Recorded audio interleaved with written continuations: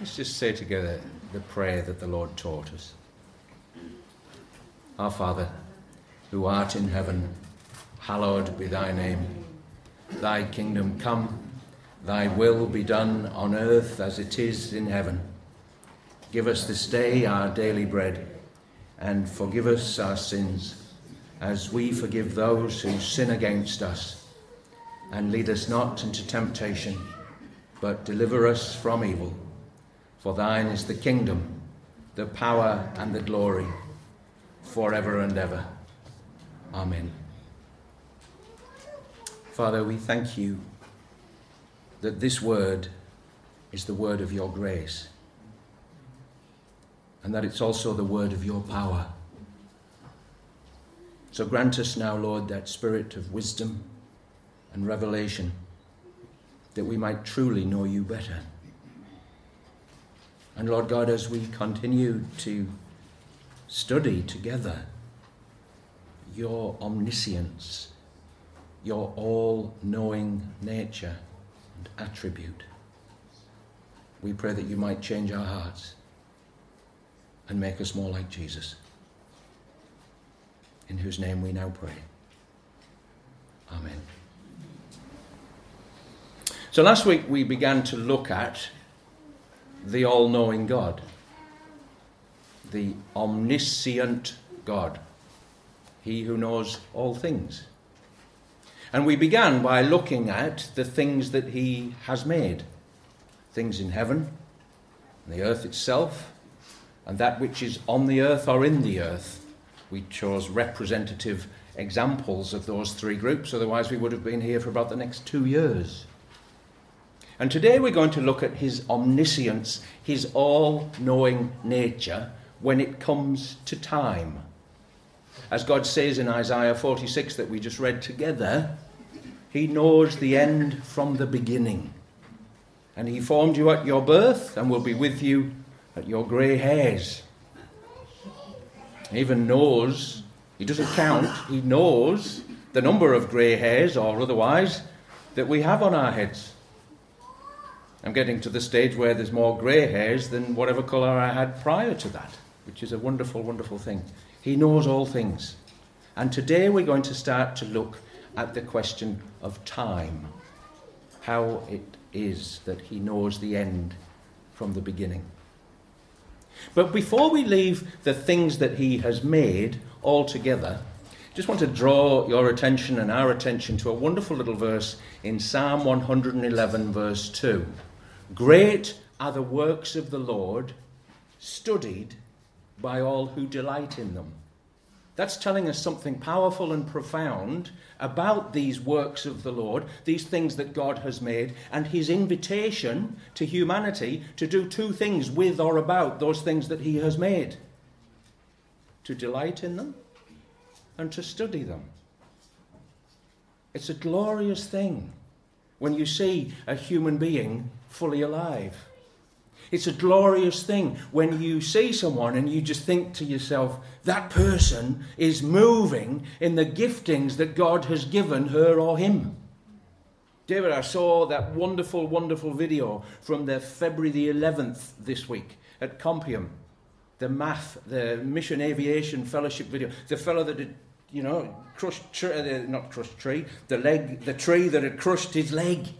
And his friends brought him overnight and for 3 days, and there just happened to be a plane available, and what a wonderful, wonderful thing it was. But you were able to do what you were able to do because you've taken the time to delight in the things of God and to study those things to equip you with the gifting and calling that God has given our brother David. And that is true for every single one of us in this place. He desires us to study and to take delight in as we give glory to him for the things of God that he's placed so abundantly and so freely and so prolifically upon this earth. But let's turn our attention to time. As we do that, let's see if we can remember, those of us that were here last week, what our kind of watchword statement is for this series, this mini-series, which is now going to go to a third sermon, I might add, on the omniscience of God. Let's see if we can remember this. There isn't anything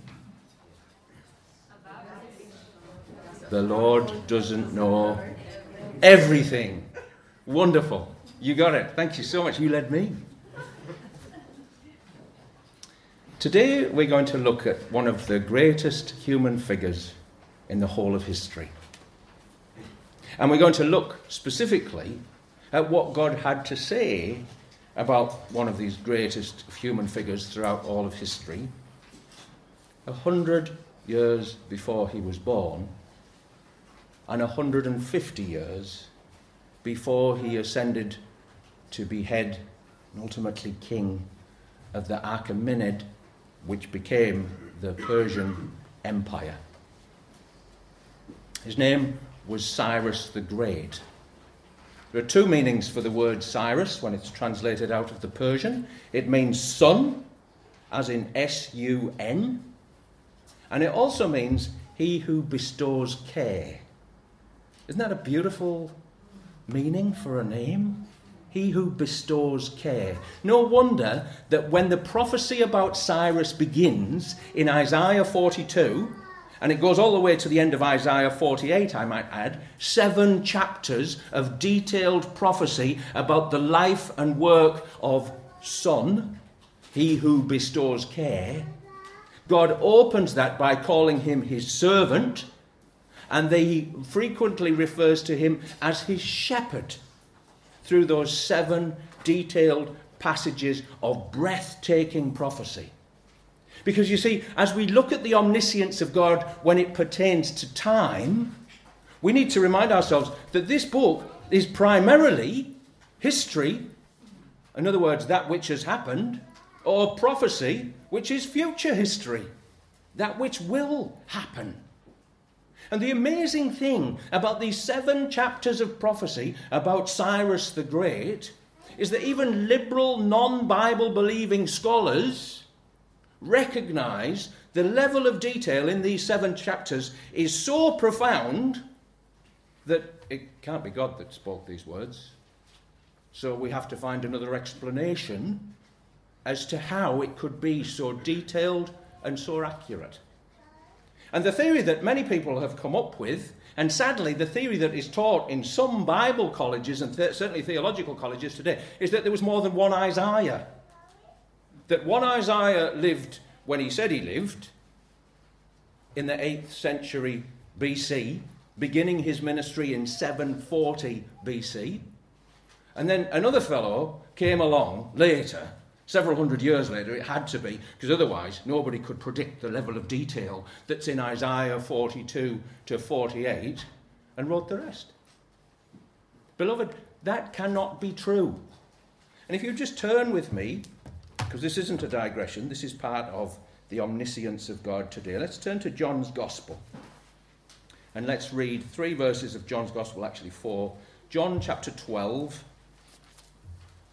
And this is one of several examples in the New Testament where we clearly see that the Holy Spirit, either through Jesus himself or through the narrator, as in this case John, the apostle, shows us that there was only one Isaiah. So reading from John chapter 12, let's start with verse 37. Though he had done so many signs before them, they still did not believe in him. So that the word spoken by the prophet Isaiah, you see that phrase?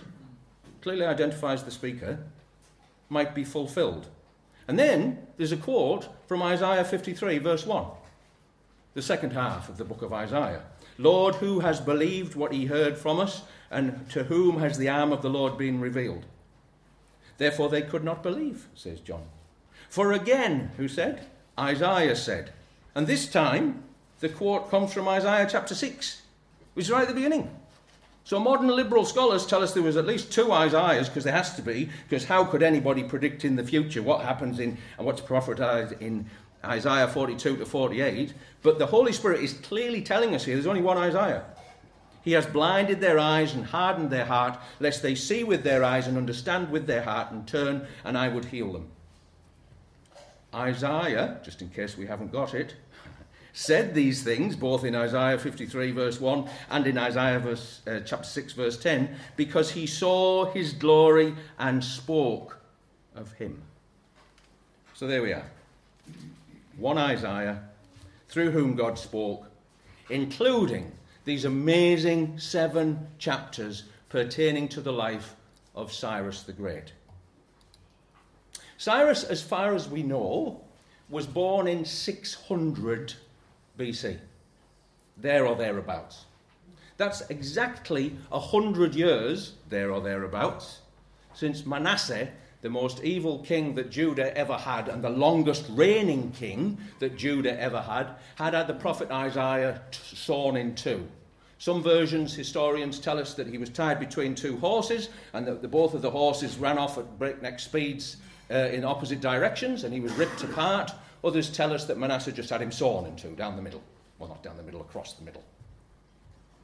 55 years of a ruler like that. God was really exposing the sin that was in that nation. A nation often gets the ruler that they deserve. May we continue to pray for Scott Morrison and his government and for our own Premier. So, Cyrus, his life is shaded in obscurity until he becomes king, emperor of the Achaemenid dynasty in 550 BC. The subsequent Medo-Persian Empire became the greatest empire that the world had ever seen until Alexander the Great succeeded. The empire went from modern-day Danube, southern Hungary, encompassing Bulgaria and Crete, all the way down to the borders of Egypt, right across to the Indus River, modern-day borders of India and Pakistan, right up to the southern republics of Russia, Tatarstan, Kazakhstan, and so on and so forth. It was a massive, massive empire. And from 550, when he ascended to the throne, Cyrus the Great, for reasons which he didn't fully understand himself, but which God did, because God had spoken them 100 and so years previous, had his eye on Babylon. The city of Babylon, the greatest city that the world had ever seen in human terms, been going since 2300 BC. Its walls by the time of Cyrus the Great were 311 feet high, which I think is about 97 meters high. The tops of the walls were so wide, 87 feet, which is about 27 meters. You could drive a chariot around the tops of the walls. Over 100 gates, keeping this city safe and secure. The historian Xenophon and his counterpart, can't remember his name, Herodotus, tell us that Babylon as a city was 195 miles square. It was a massive, massive city, impregnable. But Cyrus the Great, for reasons he didn't fully understand, began to march. And he had his eye on Babylon all along. And in 540 BC, he decided he would march his troops, including his great general Gobirus, who was to become Darius the Mede, or Darius the First of the Medo-Persian Empire, towards Babylon. They were waylaid. They were waylaid, and a tributary of the Tigris River in modern-day Iraq. The river today is known as the Diyala. And this river was wide, and it was fast-flowing because it was springtime, and all the water was coming down off the mountains, and it was blocking their way.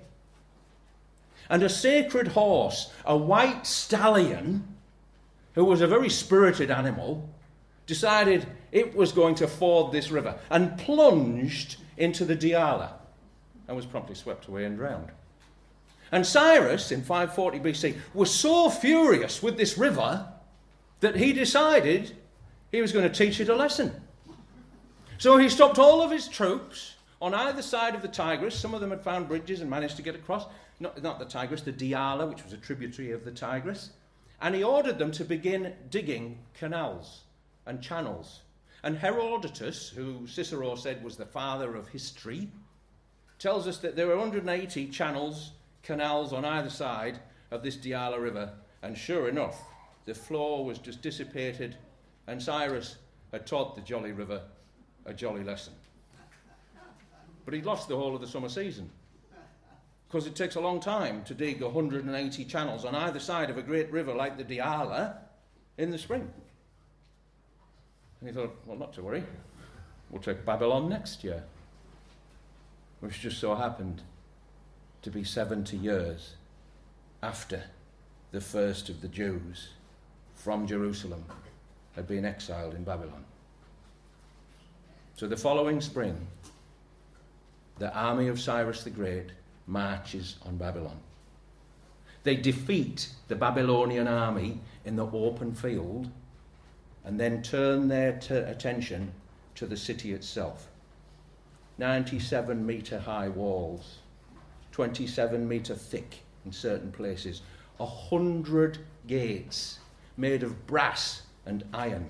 If you look at our prophecy carefully today, as we'll do in a moment, you will see that God even prophesied what the Babylonian gates were going to be made of. That's the level of detail that the omniscient God tells his people when he wants to get their attention. So, the king of Babylon, whose name was Nabonidus, was conveniently away from the city in 539 BC. He was often away from the city because he was an archaeologist. He was more interested in archaeology than he was in being a king, at least an active one. Isn't that amazing? 539 BC, and people are already into archaeology. Great are the works of the Lord, studied by all who delight in them. So he'd left his co-regent, Belshazzar, of Daniel 5 fame, though he didn't last long in Daniel 5, because he didn't last long full stop. Mene, Tekel, Perez, in the city. And the Babylonians are in the city thinking, yep, we know the army of Cyrus the Great is outside, but there's 195 square miles to this city. These walls are impregnable. Nothing's going to happen to us. We've got cattle and food and crops stored up for several years of a siege. They'll leave us alone eventually. Nobody's ever taken the city of Babylon. So let's now read together from the last few verses of Isaiah 44 and the early verses of Isaiah 45. We're dotting around because 7 chapters, the book of Ezra notwithstanding, where they stood all day and listened to the first 5 books of the Bible, is a long passage, isn't it, to hear on a Sunday morning. So let's see, we will start with verse 24 of Isaiah 44. Thus says the Lord, your Redeemer, who formed you from the womb. I am the Lord who made all things, who alone stretched out the heavens, who spread out the earth by myself, who frustrates the signs of liars and makes fools of diviners, who turns wise men back and makes their knowledge foolish, who confirms the word of his servant and fulfills the counsel of his messengers, who says of Jerusalem, she shall be inhabited, and of the cities of Judah, they shall be built, and I will raise up their ruins, who says to the deep, be dry, I will dry up your rivers. Remember the Diala River that we talked about just now. Who says of Cyrus, he is my shepherd, and he shall fulfill all my purpose. Saying of Jerusalem, she shall be built, and the temple, your foundation shall be laid.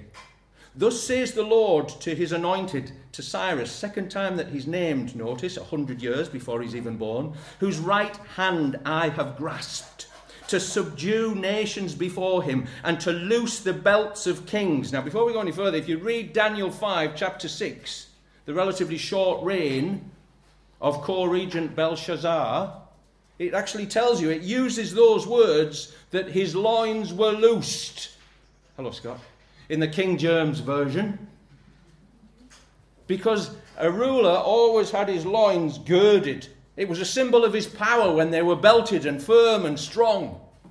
But Belshazzar that night had already loosened his own loins because he was partying with the goblets that had been taken from the Jerusalem temple by Nebuchadnezzar, who at least had announced to respect the God of Israel. But when those words appeared in Daniel 5 on the walls of wherever he was partying, his loins were loosed fully, just as this prophecy had said they would be. To open doors before him, that gates may not be closed. Notice that little phrase, we'll come back to it in a moment. I will go before you and level the exalted places. You can't get much more exalted than 311 feet high. Some of the towers in the palace in Babylon were 420 feet high, which is something like 110 meters. I will break in pieces the doors of brass, if you've got the King James Version, or bronze, and cut through the bars of iron. I will give you the treasures of darkness and the hoards in secret places, that you may know that it is I, the Lord, the God of Israel, who call you by your name. For the sake of my servant Jacob and Israel my chosen, I call you by your name. Who is he talking to there? He's talking to Cyrus. I name you, though you do not know me. I name you son. I name you he who bestows care, though you do not know me. I am the Lord, and there is no other. Besides me, there is no God. I equip you, though you do not know me. He really wants us to get that, doesn't he? And before us, he really wanted Cyrus to get that. I've called you, though you do not know me.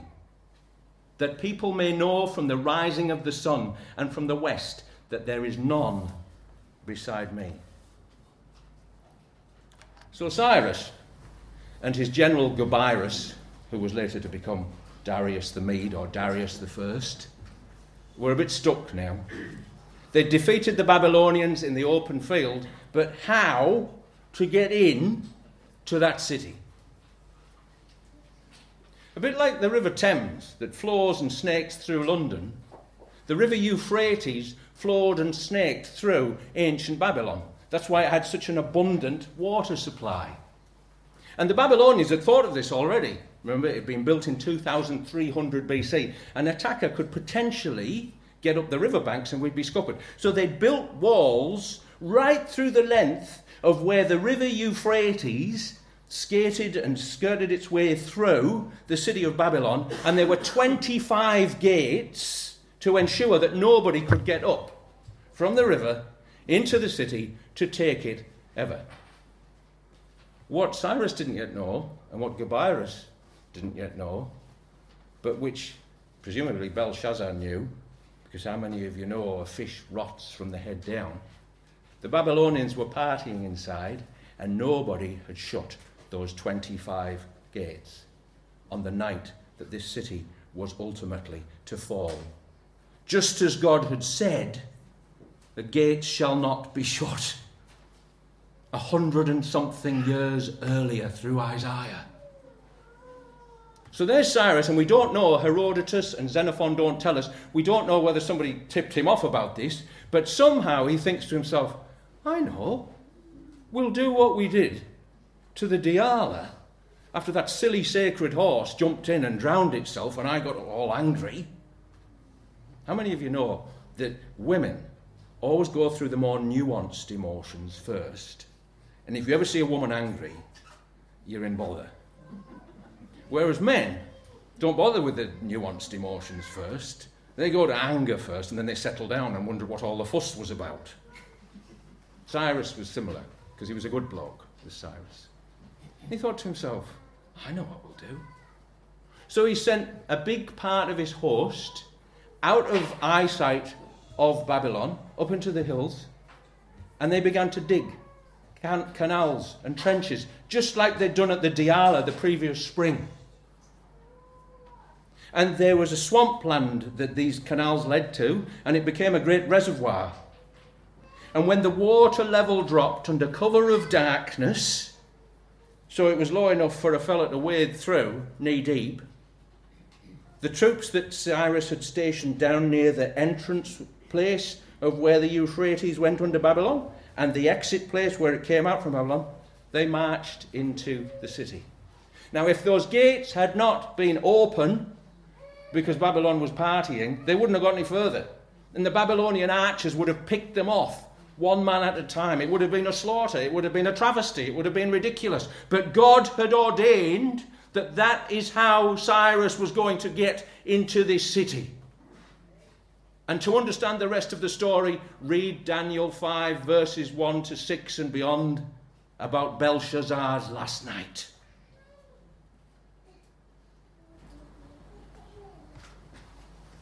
In our reading this morning, we read from Isaiah 46, 3 to 13. Here's an interesting fact. Verse 11. Calling a bird of prey from the east, the man of my counsel from a far country. Cyrus came from modern-day Iran. Many Iranians today still regard him as their greatest ever ruler. No wonder when you look at the rulers they've got today. But his battle standard was, guess what? A bird of prey, with two sets of wings outstretched, symbolizing the fact that he was going to take all the known nations of the earth. And God says in this prophecy elsewhere, I will subdue nations before you. There were at least 15 nations that Cyrus, under his battle standard of the ravenous bird, brought into his empire. So when he got in and killed Belshazzar, it needs to be acknowledged he was very kind to Nabonidus when Nabonidus got home, because he was interested in his study of archaeology, you see. So he said, I've taken your kingdom from you, Nabonidus, but you weren't really that worried about that anyway. You were too busy looking at artifacts from the ancient world, weren't you? Tell me more about that. And he cared for him. And the other person who he regarded greatly, the historian Josephus, the Jewish historian who was a great fan of the Romans, tells us, was Daniel. Daniel the prophet. And Josephus tells us that somebody, and it was probably Daniel, read Isaiah 44, 45, and 46 to Cyrus the Great. Think on that for a moment. You're still not quite sure why that horse plunged into that river and you lost a fighting season. You still feel a bit ashamed that you got so cross with the river, for goodness sake, that you decided you were going to dig 360 canals to divert its flow and teach it a lesson. You're supposed to be the emperor of the greatest empire on earth, Cyrus. Why would you engage in petty behaviour like that? But when Daniel the prophet read Isaiah 44, 45, and 46 to Cyrus, he suddenly knew. He suddenly knew that the God of Israel, the omniscient God, the Lord of heaven and earth, had put him on the planet, had raised him up in Iran, at the time, to the very day, when he would be given the greatest city on earth, Babylon, to rule. On page 2 of your notes, if you're following on the notes, there's a picture of a cylinder. This cylinder is known as the Cyrus cylinder because it's Cyrus's words and proclamation that's written on it. It's housed in the British Museum to this day. It was found by a British archaeologist digging in Iraq in 1875 or 6, but there's a copy of it in a replica, an exact copy, in the United Nations in New York.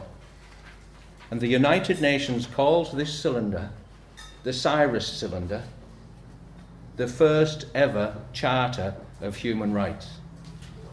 Because the words in the 40 lines on this cylinder, and you can read them there if you want to follow the link on that page, if you can do such things, it's well worth reading, basically says, I, Cyrus, recognize that the great God has called me by name to free the people of Jerusalem and to ensure that their temple is rebuilt. And now, I'm so into that, it doesn't actually say that, but that's my paraphrase, modern day, that I want to free and ensure the rights of all people in my empire. Because they're not mine.